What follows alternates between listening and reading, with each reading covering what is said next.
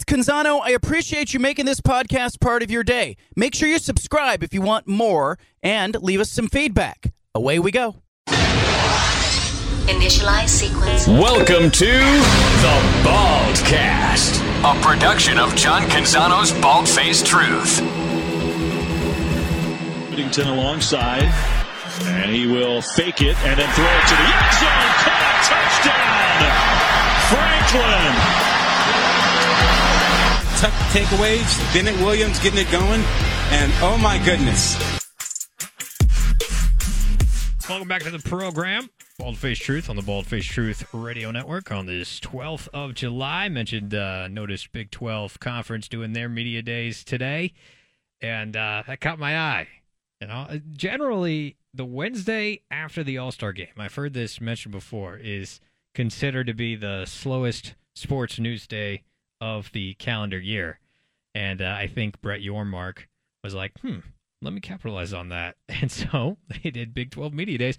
Seems much earlier in the calendar than the other conferences, but at the same time, I could be wrong about that because I do know Big 12 likes to go pretty early most years. Pac-12 will have its Media Day coming up on the 21st, Friday, in Vegas. John Canzano will be there broadcasting live, and we'll have all the big interviews, and it will be a lot of fun. That is always one of my favorite days of the year as well. And let's get to one of my favorite guests on the show, Spencer McLaughlin. He's the host of Locked On Podcast Network with the Pac-12 Conference, Locked On Pac-12, and, of course, Locked On Oregon Ducks, and he's joining me now on the show. Spencer, thanks for making time, my friend. How are you?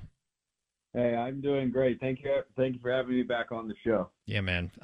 Big 12 had their media days today. Does it feel like college football is getting any closer? Yes, it does. Did you know that this is the last calendar month of 2023 in which we will not have a college football game? Ooh, okay. See, that makes me feel a little bit better as well. I know. I can't, the realignment stuff is still crazy in the media rights, and that's, dominating my Pac-12 show content-wise for sure. But I've had a number of people who listen or watch reach out and say, man, are you going to start talking about football? Is it time to talk about football? And I was like, yeah, actually, it is time to talk about football because there's so much to get to, and it should be such a great final season of the Pac-12 as we know it. Not saying the Pac-12 will not continue to exist, but as we know it right now, this is the last year, and it should be just wildly fun. At least over here, we're talking so much Dame Blazers drama, and rightfully so. It's just a massive story that we'll continue to be talking about. But then in the back of my head, I'm like, what else is out there? And I'm like, oh yeah, let's just talk some college football. It's always a good time to talk college football. You mentioned like the media rights negotiations. That's one thing that I don't know. I guess I'm a little bit exhausted with it because I just want to see the final result, and I care less and less about the process on how we get there. I just want to see what the final piece of the puzzle is, but I also don't want to be naive, Spencer, into thinking that, the media rights, final result, obviously it has an effect on what this conference looks like and feels like moving forward. Where is your updated stance on kind of where things fit with the Pac-12 and the media rights negotiations? Any timeline that you get a sense of from what you're reading and what you're hearing? No, I don't have one because I really just continue to get the sense that the Pac-12 presidents and the people negotiating the deal and the front office and everybody just don't have the same sense of urgency. And John Canzano's reported this a number of times, most recently, I think yesterday, that they're just not that worried about it. We've kind of talked ourselves into a circle of sorts. We're just going round and round on, are we going to get a deal? And we read between the tea leaves and look at this comment, look at this suggestion, look at this theory, look at that potential outcome and everything. And then it just leads to the same conclusion, which is, well, they don't have a deal and everything's terrible because they don't have a deal. But nobody's left either. So for all the doomsdayers and all the naysaying about the Pac-12 that's going on out there about, if they don't get a deal soon, people are going to leave. Well, clearly not, because they haven't gotten a deal this entire time and nobody's left yet. It doesn't mean that schools aren't thinking like, hey, we need to be prepared, and have an option if this deal is not going to end up being good enough to best suit our athletic interests. But, I look at that Pac-12 media day and just think, look, if I'm George Kliavkoff, do I want to go out speaking on the record for the first time in many, many months and have to answer a bunch of questions about a media deal that doesn't exist. No, I wouldn't want to do that. But then again, I would not have basically punted on the PR strategy the way the Pac-12 has over the last several months. I would have had a more coordinated effort. I would have been more open and forthcoming with regards to what was actually going on and who they're talking to and everybody like that. Maybe the media partners were asking for silence on that front, in which case their hands are tied. But I just think repeatedly, Judah, what we've seen is that the Pac-12 does not think like you and I do, does not think like most of the people listening to this program do. And so it makes sense in our heads, oh boy, you got to have a deal done by media day and whatnot. But they just continue to show that they're operating on a different timeline. They don't appear to be massively concerned about anything. Nobody is jumping ship. That noise that was, mostly noise, quieted down, and teams are clearly going to stay put until they see the media deal and understand what the situation for the conference is. So I wouldn't be surprised if we got an announcement of a deal prior to media day, but I'm also not in the mindset of, boy, it's just going to be a shock to me if you don't announce a media deal by July 21st, because I've gone past the point of no return. Whether it's the San Diego State deadline or the number of comments that we've seen of like, oh, it's in the final stages, it's weeks away, it's almost done, and everything's like, I'm not going to go kick the football, Lucy. I'm Charlie Brown, and I'm just going to say, no, I'm going to go play basketball instead. Oh, man, you're speaking to a Charles Schultz fan, so I resonate with that. Certainly, Spencer. Appreciate that. Let's go ahead and be foolish for a moment and still walk down the line of San Diego State, SMU as potential expansion additions. Does that make you excited as a Pac-12 fan, the idea that San Diego State and SMU could come to this conference and what that would look like? Yeah, I mean, I love especially the idea of San Diego State. I think both in their own way have potential. I think SMU's got deep pockets and San Diego State's got a much better history of competing in the two major sports. I think SMU is still kind of the right coach away. We'll see what they do this year in the American Conference now that, the biggest competitor there is probably Tulane and Memphis, which are some solid programs. And Tulane coming off their best season in program history, beating USC in the Cotton Bowl last year. The Green Wave are in a good spot. But, I mean, without Cincinnati, UCF, and Houston, who are in the Big 12, that's, an opportunity. The door is open for SMU to kind of show that they do deserve that Power 5 offer, that they can win at a high level. They've brought in a great transfer portal class. I'm pretty sure it's still top 15 in the country right now, and they're still in the American Conference. They haven't even announced that they're going Power 5 yet, and I think that can only increase their potential. But I think SMU is intriguing. I think San Diego State, since 2016, is about 7-4, I think is their record against Pac-12 schools. They beat Utah a couple of years ago, and the Utes went on to win the Pac-12 championship. So I think San Diego State's got plenty of potential. And look, if you're a Pac-12 fan listening to this, a lot of people travel to games to go watch their teams. And what about a weekend in San Diego with a college football game at the center of your activities lineup? What about that? Sounds unappealing, because I'm here for it, man. If you're up in the Northwest and it's October and you're like, well, my team's going down to play San Diego State. Yeah, weekend in San Diego just doesn't sound that bad. That sounds pretty good. So, it's not as if the conference, I'm not going to sit here and pretend that the conference is as strong with San Diego State and SMU as it was with USC and UCLA, but I think the potential of both schools is solid. I think they represent an intriguing level of upside respectively, but for different reasons. And, just as a fan, I'm like, having San Diego in the Pac-12, that feels right. I was in San Diego about a month and a half ago for a wedding, and it was awesome. It was just, we went to the wedding on Friday. It was beautiful. I played golf on Saturday. I played golf on Sunday, and I was like, yeah, weekends here, that's just a good time. And I think that in addition to the athletic upside, is a net positive for the Pac-12 and, basically the best option that you have at this point. I feel like that's something even the Pac-12 CEO group should be able to get behind, Spencer. Well, yeah, but again, they should be able to do a lot of things, and we just haven't seen any of that materialize. So I stopped getting my hopes up about it a while ago. Like, one day we're gonna wake up and the deal's just gonna be done, and we're gonna have no idea. Like, pick a day between now and the start of the season, and there is an equal chance that the date that you picked and the date that I picked, playing pin the tail on the donkey, is is correct at this point. Well, at least it would be before the start of the season at that point. Is all we can hope for. Spencer McLaughlin joining us, Locked On Pac-12, Locked On Oregon Ducks. Let's talk a little Ducks, Spencer, and the quarterback in particular. I know Bo Nix, a lot of opportunity in front of him here, and gave a really insightful interview with PFF that I thought was good, too. What's at stake for Bo Nix this season in Eugene? Well, his opportunity to be a Heisman finalist is possible. I won't sit here and say it's likely because there's so many good players and so many things have to go right. You know, the history of Oregon football is if you're going to have a Heisman finalist, you have to be squarely in the national championship picture. You know, they made the playoff in 2014 when Mariota won. They were in the national championship game when LaMichael was a Heisman finalist. So I think that's the first thing that would have to happen if he's going to reach that level. But I think the other thing too is, you know, he's been flying up NFL draft boards this offseason because of the year he had a season ago.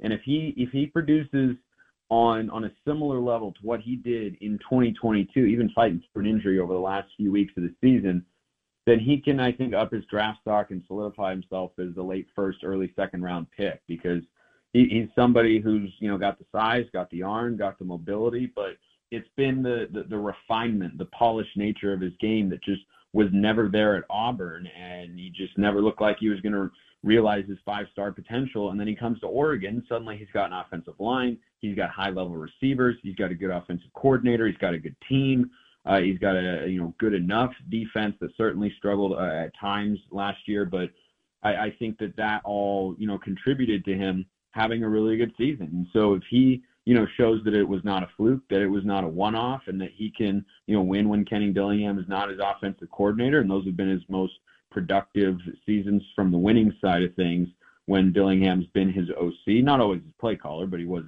last year, then I think Bo Nix can solidify his draft stock as an early round guy, as a top 3 or 4 quarterback coming out of a deep quarterback class in 2024, and he can make a run at the Heisman Trophy. It's an uphill battle, but it's not an impossible one. His preseason odds are top 10, so I think that he's got plenty to play for there. And I think the biggest thing for him, honestly, is the way last year ended, the collapse from the Ducks against Oregon State, not getting the conference championship game when they were good enough to do so, and they've been playing so well, and losing the Washington game close. I think those things stung with him because he's the leader, he's the captain, and he's a guy who's now going to be in that position again from a leadership standpoint. And I think that he's ready to take that on, wants to take that on, and wants to show that he can lead a team to the highest level possible in college football. Around him on offense are a lot of skilled athletes and what looks like a pretty decent offensive line, even though there's a decent amount of turnover there too. I've been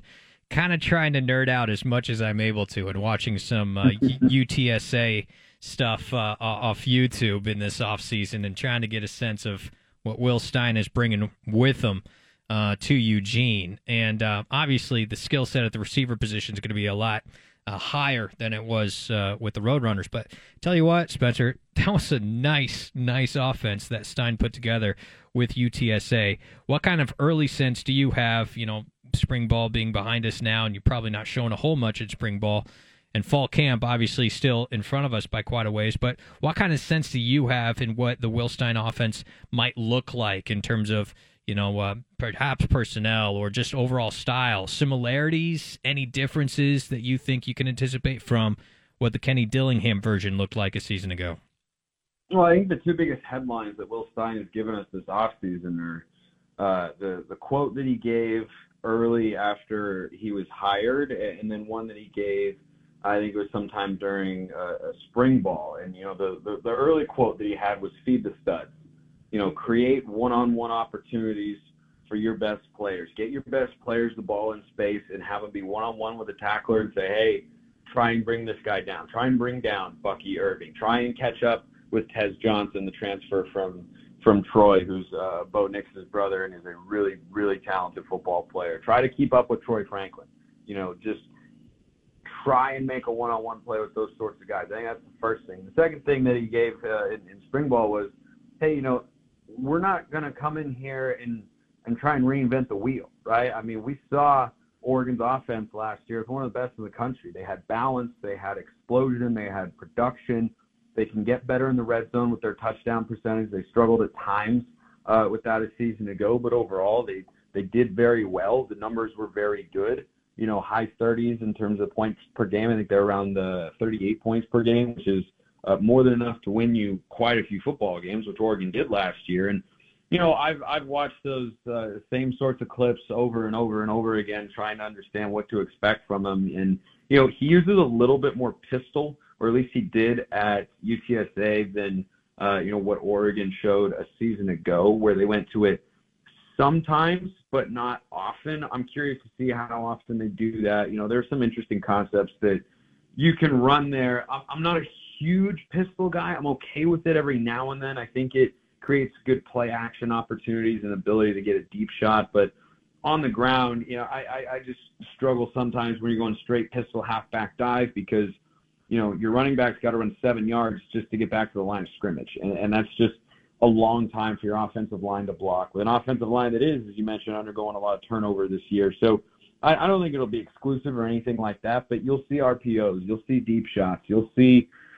play action. And, it's not as if Dan Lanning is going to be uninvolved with the offense. I think that's a pretty big misconception amongst fans is, well, Dan Lanning, not every coach is like Chip Kelly, who, there were reports back in the day that he didn't go to defensive meetings, that he just wasn't involved, he didn't do anything like that. I've heard that on more than one occasion from people, but most coaches, especially ones who are not play callers on either side of the ball, which Dan Lanning is not, they're going to be involved with understanding what's going on offense, contributing to those meetings, discussing the philosophy, putting in place, having sequences in there that, he wants to see and whatnot. And that's, I think more of a joint effort than people realize. It's not as Dan Lanning, just because he was a defensive coordinator, is never coaching Bo Nix or never saying anything to him, right? So I think the offense will look mostly the same. You might have a couple wrinkles here and there, and I think the biggest area where he can improve is in the red zone. I think that's where Dillingham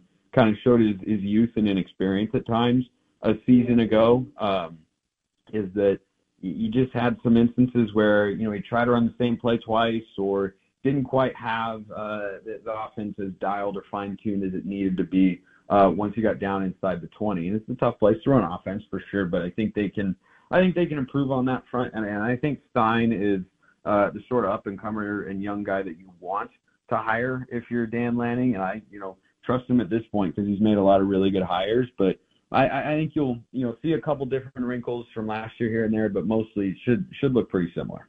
Spencer McLaughlin, Locked On Pac-12, Locked On Ducks podcast. My sneaky hot take with Oregon State this year is that DJ Uiagalelei is not the most important figure to Oregon State's success in 2023. It's actually Trent Bray. And the reason I argue that is because of the moving pieces in the secondary and kind of the lack of pass rush that Oregon State's had over the years. They're having to replace a lot of guys with a lot of experience, especially in the back end, and not to mention their leading tackler, Omar Spates, who's off to LSU. And Spencer, yeah. I just think if game scripts go differently for the Beavers, where they're having to either play from behind or things are just a little bit more fragile defensively, I think that puts DJ in a bit of a tough spot, whereas I think he has a chance to thrive if he's playing from out in front. I just don't know if this Beaver defense will be able to put Oregon State in positions to play from in front against stingy competition. What do you make of that? I think the balance for Oregon State fans they're looking for this season is how much better can our quarterback be compared to what the step back could possibly be from the defense. And I think your take is sharp. I really do, because I think Trent Bray is really sharp. I think he is thoroughly good. This is an Oregon State team that switched identities in 1 year. They went from an offensive-led team to, we're going to try and outscore you with the run game and play action pass, to we're a defensively led team and we have one of the best units in the conference. And that all shifted because Trent Bray became the defense coordinator. So I think he's really, really good. And he does have some key losses. Jaden Grant, Alex Austin out of the secondary from a year ago. Omar Spates gone as, your leading tackler and a kind of field general there at middle linebacker. Now, they do bring in Kelsey Howard, who's a 4-star recruit, not the sort of guy the Bees get a lot, but he's out of the Las Vegas area along the defensive line. I'm curious to see if he makes an impact in year one because, the Oregon State defense was so good a year ago. But the curious thing about it is, unlike most great defenses, they did not have a great pass rush. That was not something they did. They were just so good in coverage, and their defensive play calls were so ridiculously sharp that they were able to just kind of overcome that. And I question if they can do that again. But then the flip side of the coin is they went, 6-1, 7-1 with Ben Gulbranson as their starting quarterback, who I think we all agree is pretty limited. So if your quarterback takes a step up and your defense takes a step back, I don't need, Oregon State doesn't need DJ Uiagalelei to go for 300 yards a game. They just need him to be in like the 230 to 250 range and throw a couple touchdowns, right? Or sometimes throw no touchdowns and just don't turn the ball over.